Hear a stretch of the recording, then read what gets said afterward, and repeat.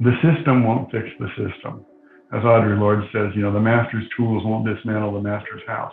And so you need to create other forms of capital that the system doesn't do. Like, for example, the friends and family gap exists because the system isn't built for people who don't have friends and family with money. Welcome to Design Influence. I'm Isabel Swiderski.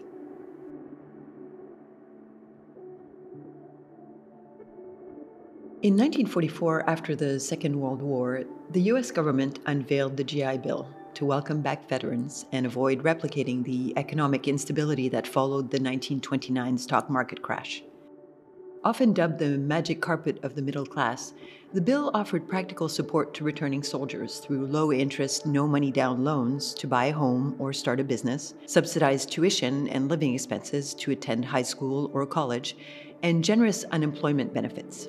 According to federal U.S. statistics, about 9 million veterans took advantage of the initiative.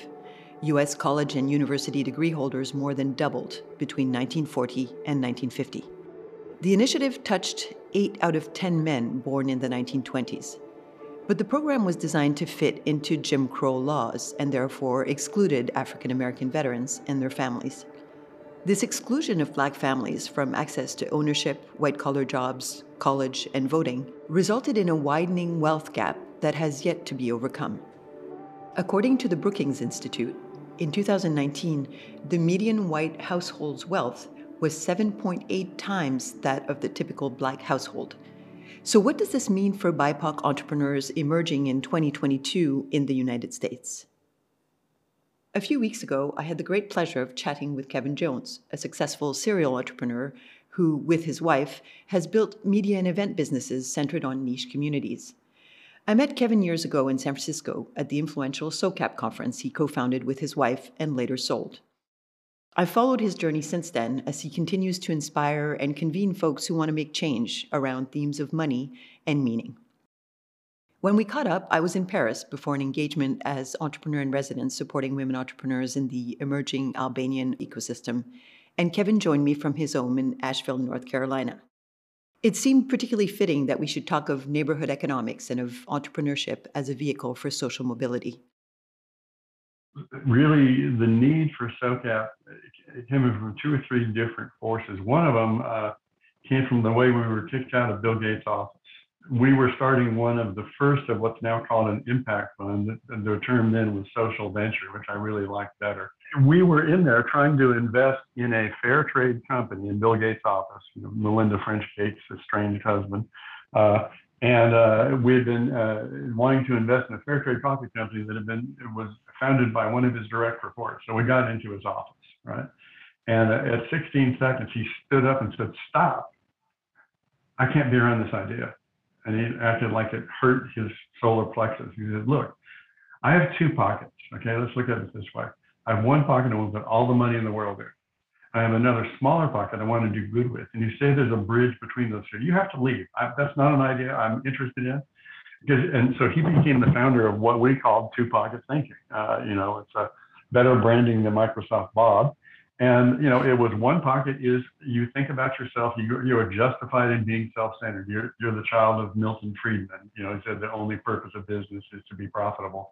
That's the social enterprise, to return capital to the shareholders. And then you have another smaller pocket that you do good with, and that's philanthropy. And so philanthropy and investing were divided. We got kicked out of 2 other billionaires' offices, but they didn't,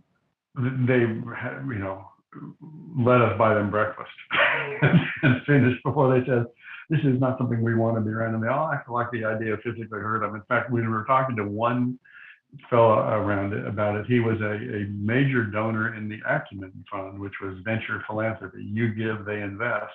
And he was also in early stage venture capital. He inherited money. And that's how he made his funds. And he said, "Look, he did eat and then told us he stood up." And we said, "Would you invest?" "No." "Would you," because we had our first venture fund there. "And would you refer us?" "No." "Would you say something good about us to people?" "No." And he said, "Look, you have to realize your idea is wrong. Your plan is flawed. you're the wrong guys. Your chances for failure are high, and I don't want my name associated with it. And then he left us to pay it for his breakfast. It was not an idea that even the folks who were on the cutting edge, early stage ventures who were the first institutional funding and also the cutting edge venture philanthropy liked. And so we wanted to say, no, the space is going to exist. It was a liminal space we had to create, and it was that you could invest for good. It wasn't a negative screen. It wasn't a positive screen. It was you could move your money for good. You could act with the goals of philanthropy to do good in the world, but you didn't have to do it with money that you just gave away and didn't come back. You could have the money come back to you. And of course, that had been done by CDFIs, that had been done by folks like Shore Bank, et cetera, but it had never been done in venture capital equity. And so, we're the cutting edge innovation. It had been coming up from affordable housing, and they've done a lot. And this was cutting edge Silicon Valley trying to say we can do good using the tools of the market. And so we launched it as the market at the intersection of money and meaning. And so we had to make that intersection exist. Another one of the drivers was that everybody else was doing their convening wrong. And I was getting to the point I was a check cashed out, and I was in the room, but they aren't sure about, is this check cash out going to be a bully and a dilettante, and I was getting to the room where they would take me seriously. I'd, not toss my cookies on my shoes or offended people that much.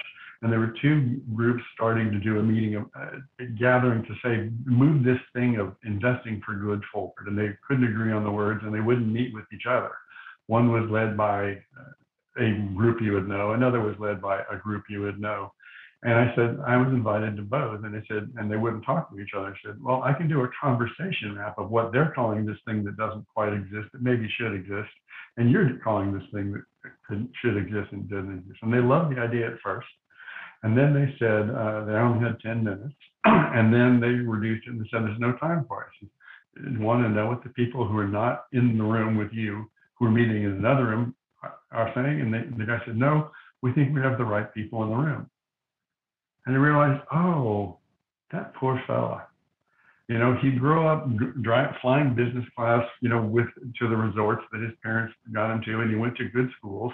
And he thought it was about getting the right people in the room, and you pre-vetted the people. And so it's kind of the model of a summit where you decide who's around the table of the accepted and good. And so I said, no, markets are messy, and they value the barbarian and the Byzantine, and you find a place to multiculturally trade. And there's actually an interesting historical example. When Suleiman took over Constantinople, the silk trade couldn't end up there because he was not sure what he wanted to do and it wasn't safe. So the market at the end of the Silk Road moved to Trebizond in what's now Armenia.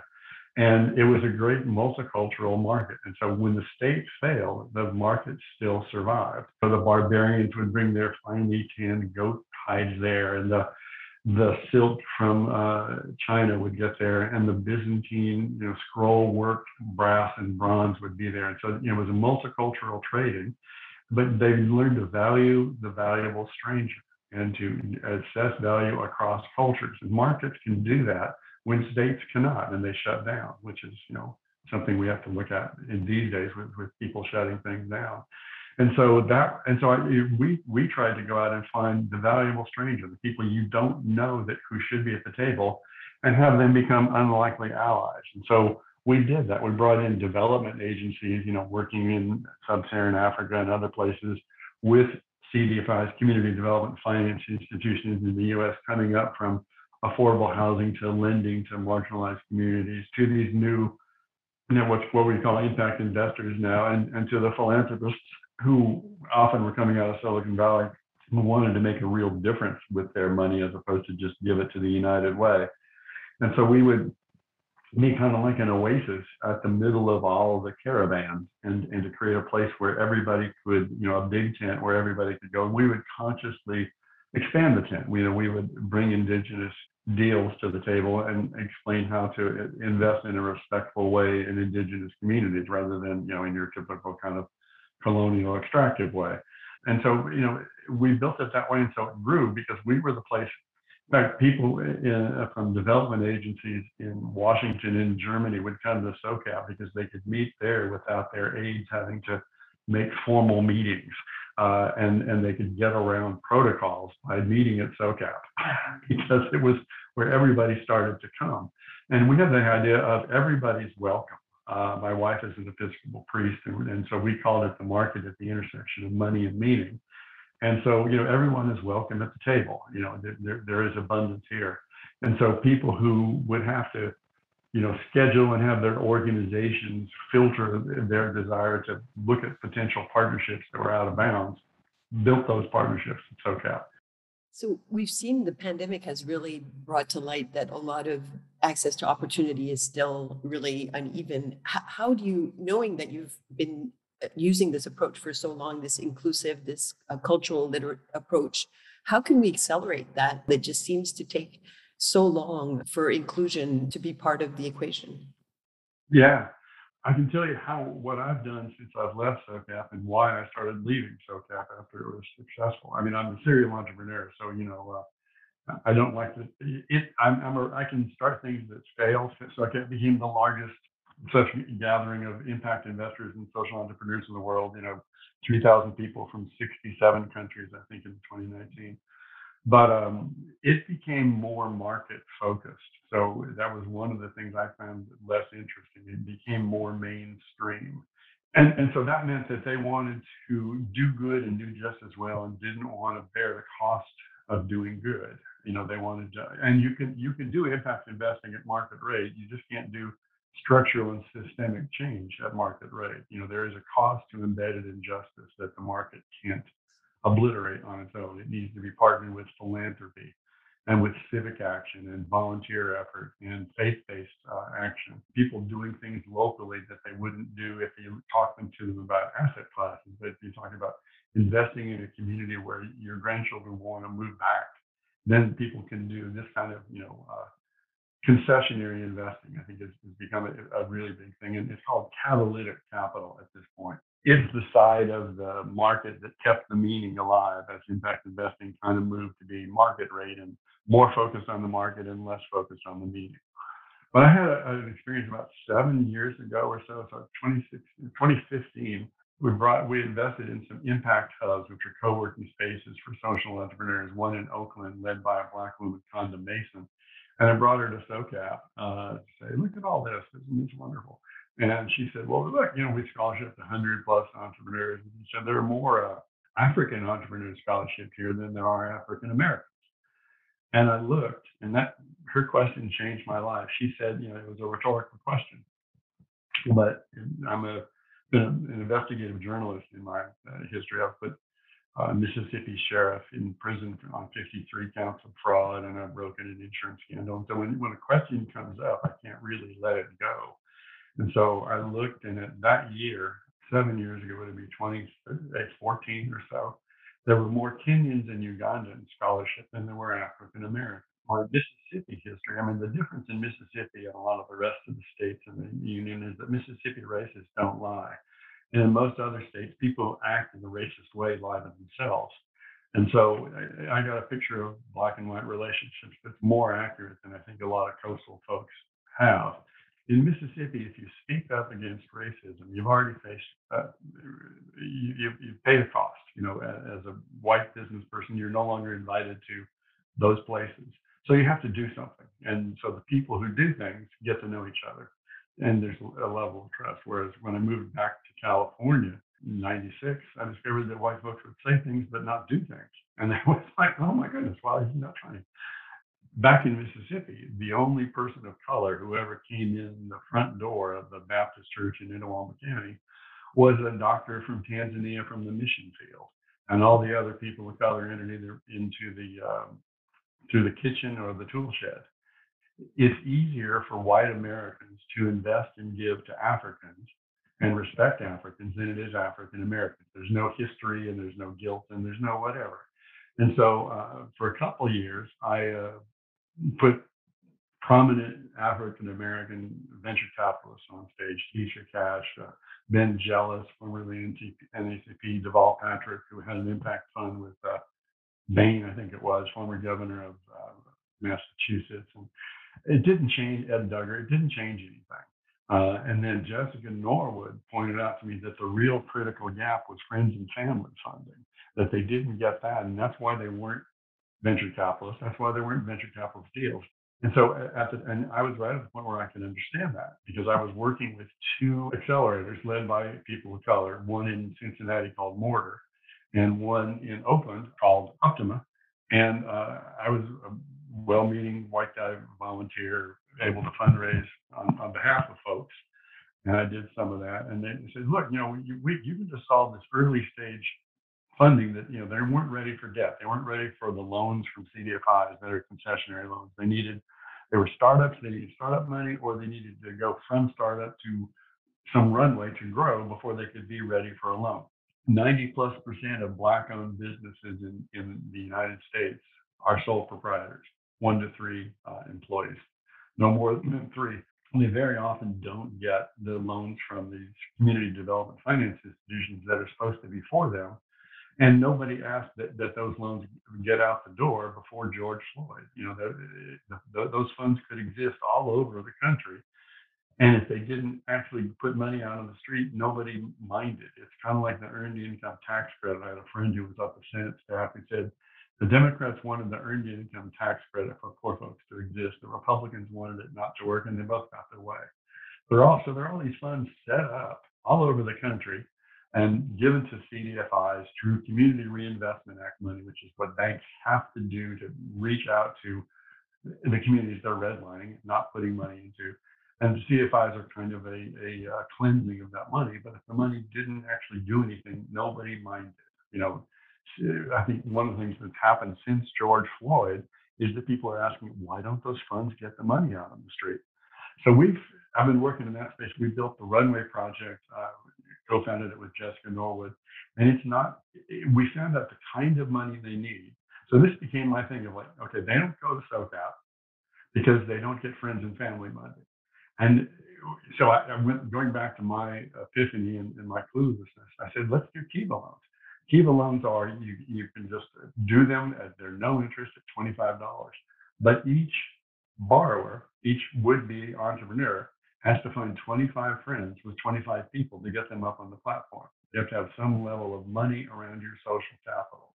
What I found is that in 40 or so entrepreneurs, in Optima, in Oakland, the accelerator, and in Mortar, the accelerator in Cincinnati, not one entrepreneur had 25 friends with $25 free. Their $25 was already spoken for. And it's like, oh my goodness, I've been raising successful funds and things, and friends and family means you call somebody and you tell them a story, and after a while they give you money. They had friends and family, and there was no rich uncle in the room. There was no rich aunt, and that's because there's not intergenerational wealth for a lot of public policy reasons. Redlining, so they couldn't get mortgages after the Depression. Another version of redlining after World War II, where they couldn't get VA loans, which are the assets people call on to go start up. Their houses didn't have that equity, And there's other kinds of, and so they never went from sole proprietors at the most part, 90% sole proprietors under 50,000 revenue. So the lifestyle business is just side hustles, right? And so I wanted to solve that. We've now got a fund that is doing that in Asheville, where I live, led by a Black woman that I've been working with for a few years. We discovered there are all these loan things that are trying to reach these people. Well, look, these are businesses that aren't ready for a loan, so you can't make any money on them. But you can create a fund that invests in them, that replenishes itself through. So we do what's called venture philanthropy. You give and we invest. And then we give them 2 years of runway, which we discovered with the Runway Project is what they need. And that gives them the money to hire people and to grow and then become ready for the CDFI loans. And then they pay us back our revenue share. We raised more than $1.5 million for that fund. And we've put so far 200,000 out on the street and are getting close to 30 jobs created by the 3 businesses there, which is a pretty amazing job creation ratio. And we're finding that gap exists everywhere, Isabel. It's really interesting. We were talking to Axiom, a big lender, CDFI in Chicago. and they've discovered the gap. There's post George Floyd, they're saying, why isn't this money getting out on the streets to entrepreneurs of color? Well, here's what typically happens. They have an accelerator. It's easy to raise startup money. One accelerator had 4,000 businesses go through people of color led in 5 years. Only 1% were able to get the CDFI loans afterwards because they didn't have money to hire, to grow, to handle debt. So the racial wealth gap has to be bridged by philanthropic capital that then replenishes itself. And so we found that faith-based people love this idea because they can give to their church. It goes out through a donor advised fund to our fund. And if their church gives $5,000 in 5 years, that money is repaid. And so they now have $10,000 that they've given without coming back to them to say, give us more, but they can engage with these businesses. How did you come up with that idea? How did you connect faith?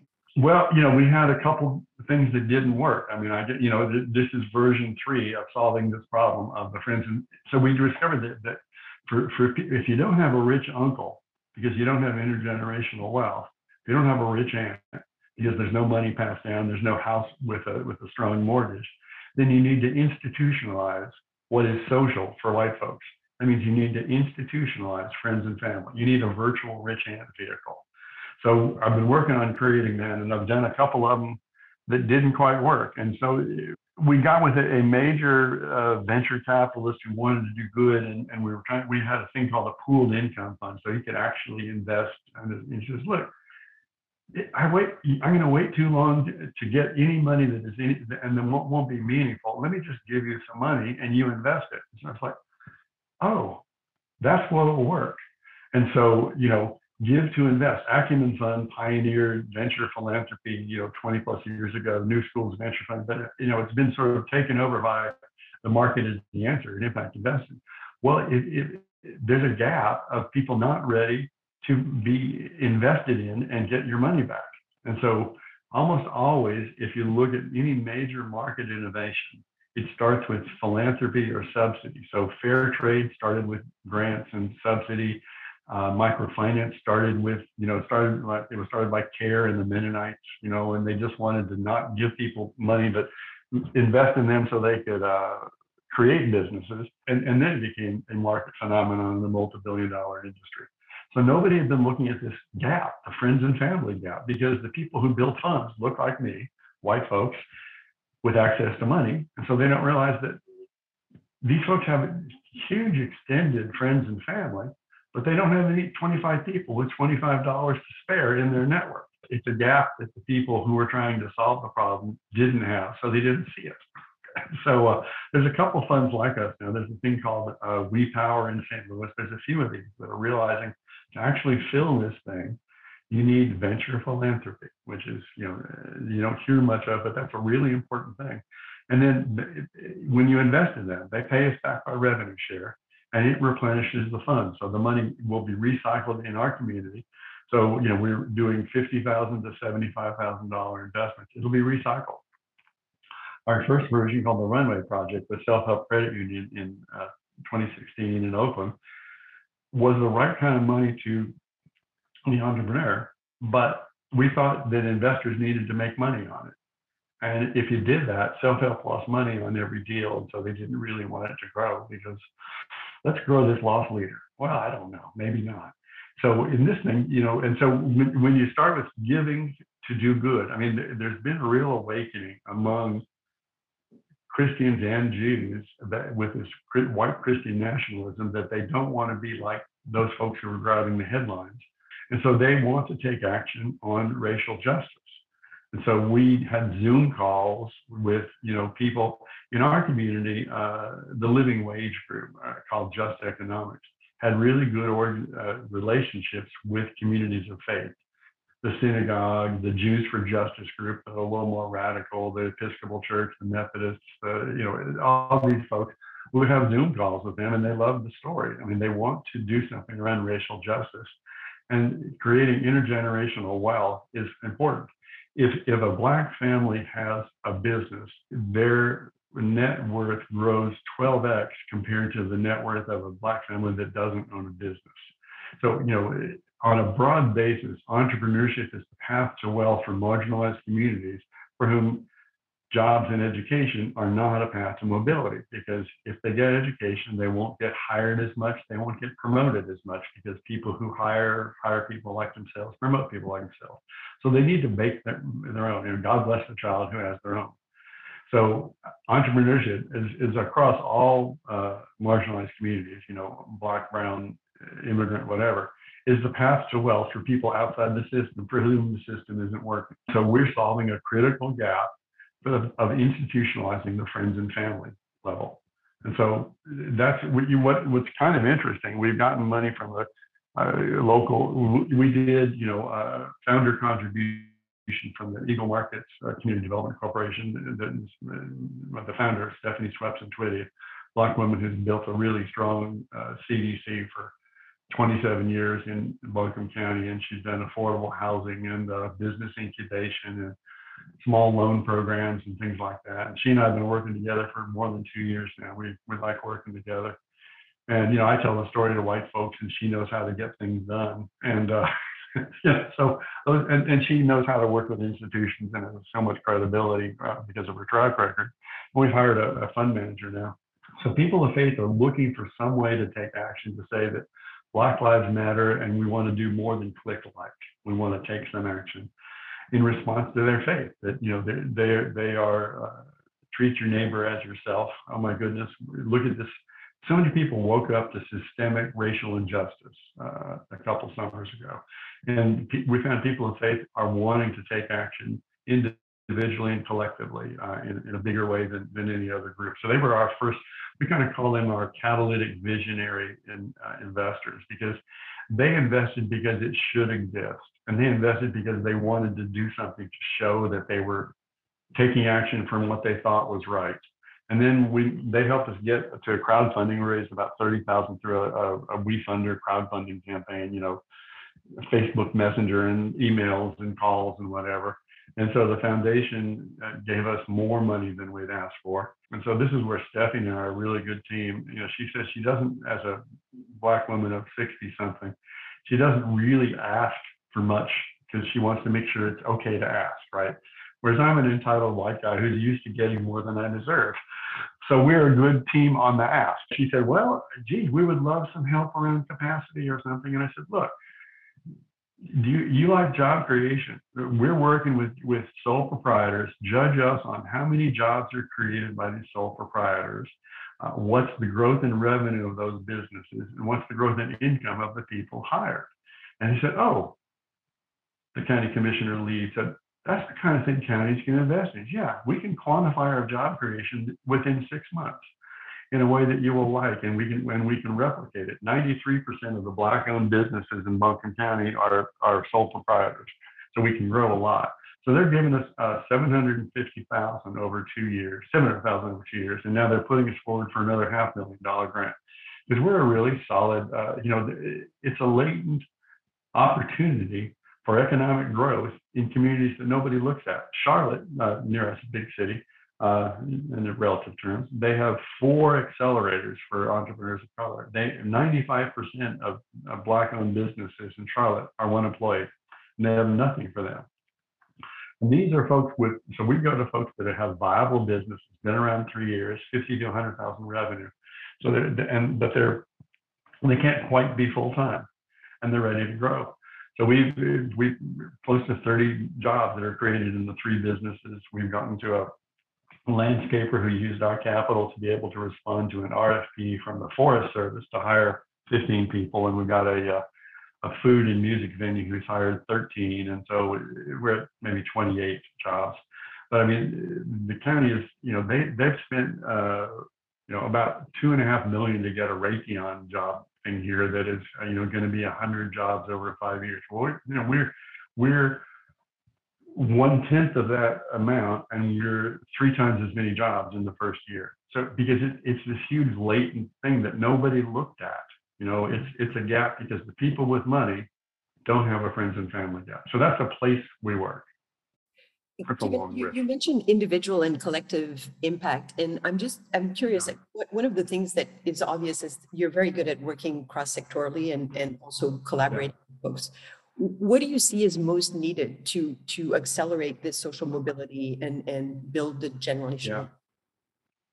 Well, I think the friends and family gap is why you don't see as many Black entrepreneurs moving up to venture backed startups, which can create phenomenal wealth. So we want to, this is a missing seed stage. If you know, actually in investing, this is before seed, it's friends and family. Friends and family needs to be seen as an asset class. And so you can address it locally and you can do it through venture philanthropy. So I think, we can, it's like if you're starting a garden, we are soil preparation, and everybody has seeds, but they haven't prepared the soil. And the soil is usually done in relationship. We think it needs to be done institutionally, a local replication of our fund. And we're working with folks who want to replicate that problem.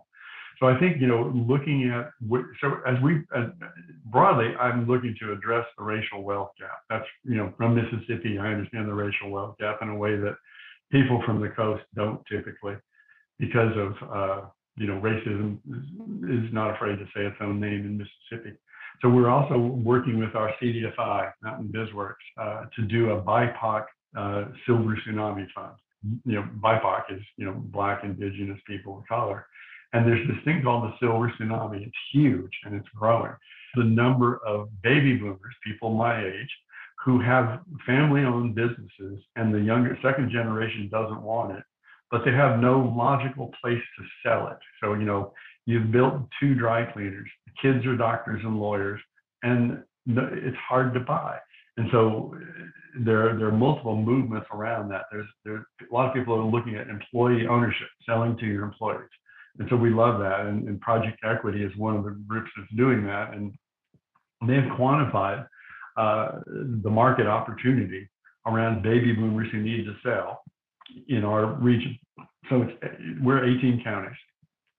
And there are 14,400 and something businesses where the youngest person at the business is 55 years old, and there's no second generation at the business. And so they will need to sell. And so we're doing several things. The CDFI is setting up a business brokerage.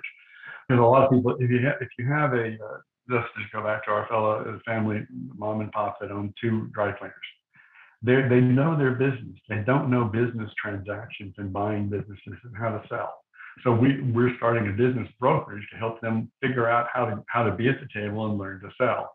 And then we're working with Black folks who could be owned by that business using the same venture philanthropy for the down payment. This is buying, so you can start a business, you can grow from a sole proprietor. Another step up the food chain is to invest in the Black folks and brown folks buying businesses of boomers. And it's this huge wave that's called the Silver Tsunami. It's like we're going off stage, the people who have silver and white hair like me.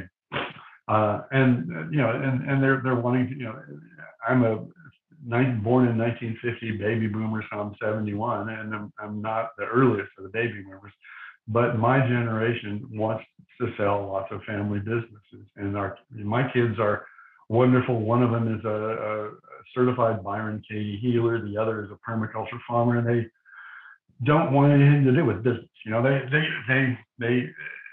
And they're great, and they live on my farm and next to our farm. So we're in a good relationship. But business was what Dad and Mom did. It's a big opportunity, and so to buy this dry cleaner, we can give them venture philanthropy. So that's the down payment, and we're working with technical assistance to learn how to operate a dry cleaner from the family. But we give them that money and they don't have to pay it back for 2 years. They get 2 years to learn to run the business, right?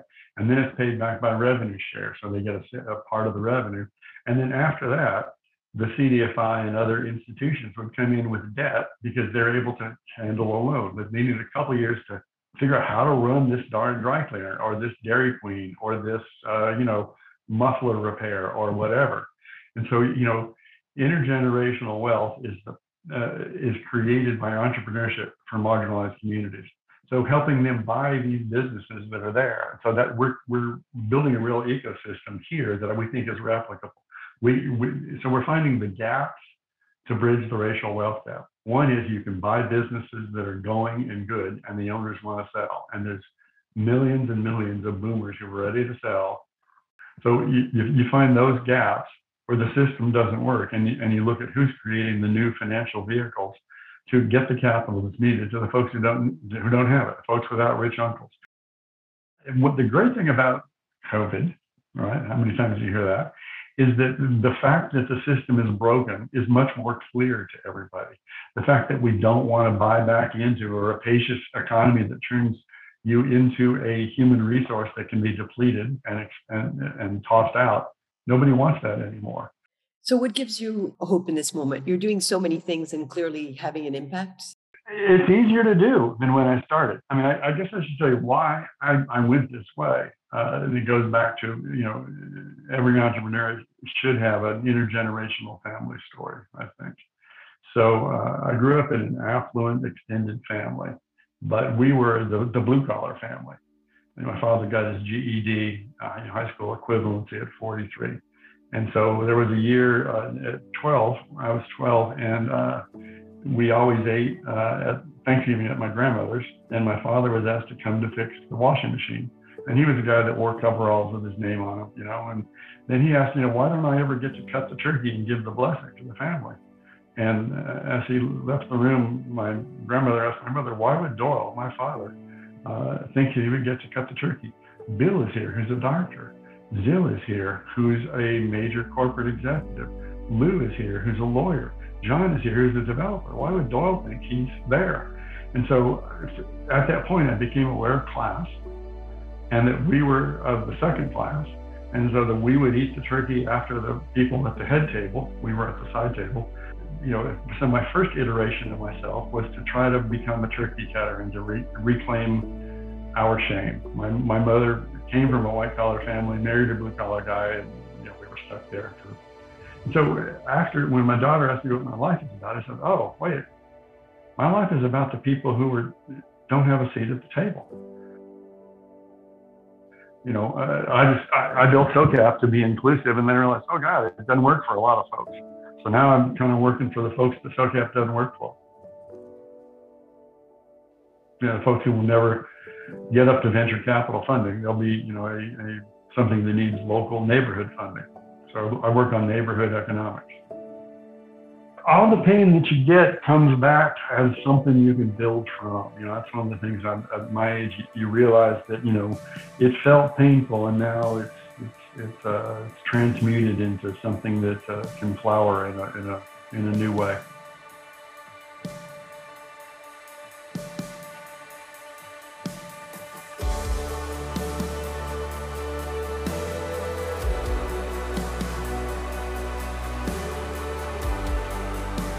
Kevin Jones is a serial entrepreneur who, with his wife, has built media and event businesses centered on niche communities.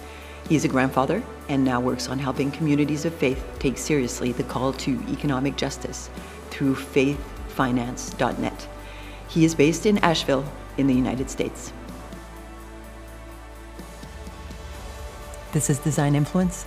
I'm Isabel Swiderski. Design Influence is brought to you by the Protagonist Network. Actionable tools for social entrepreneurs who want to change the world and make money. If you'd like to apply for the upcoming March 2022 cohort, go to protagonistnetwork.com.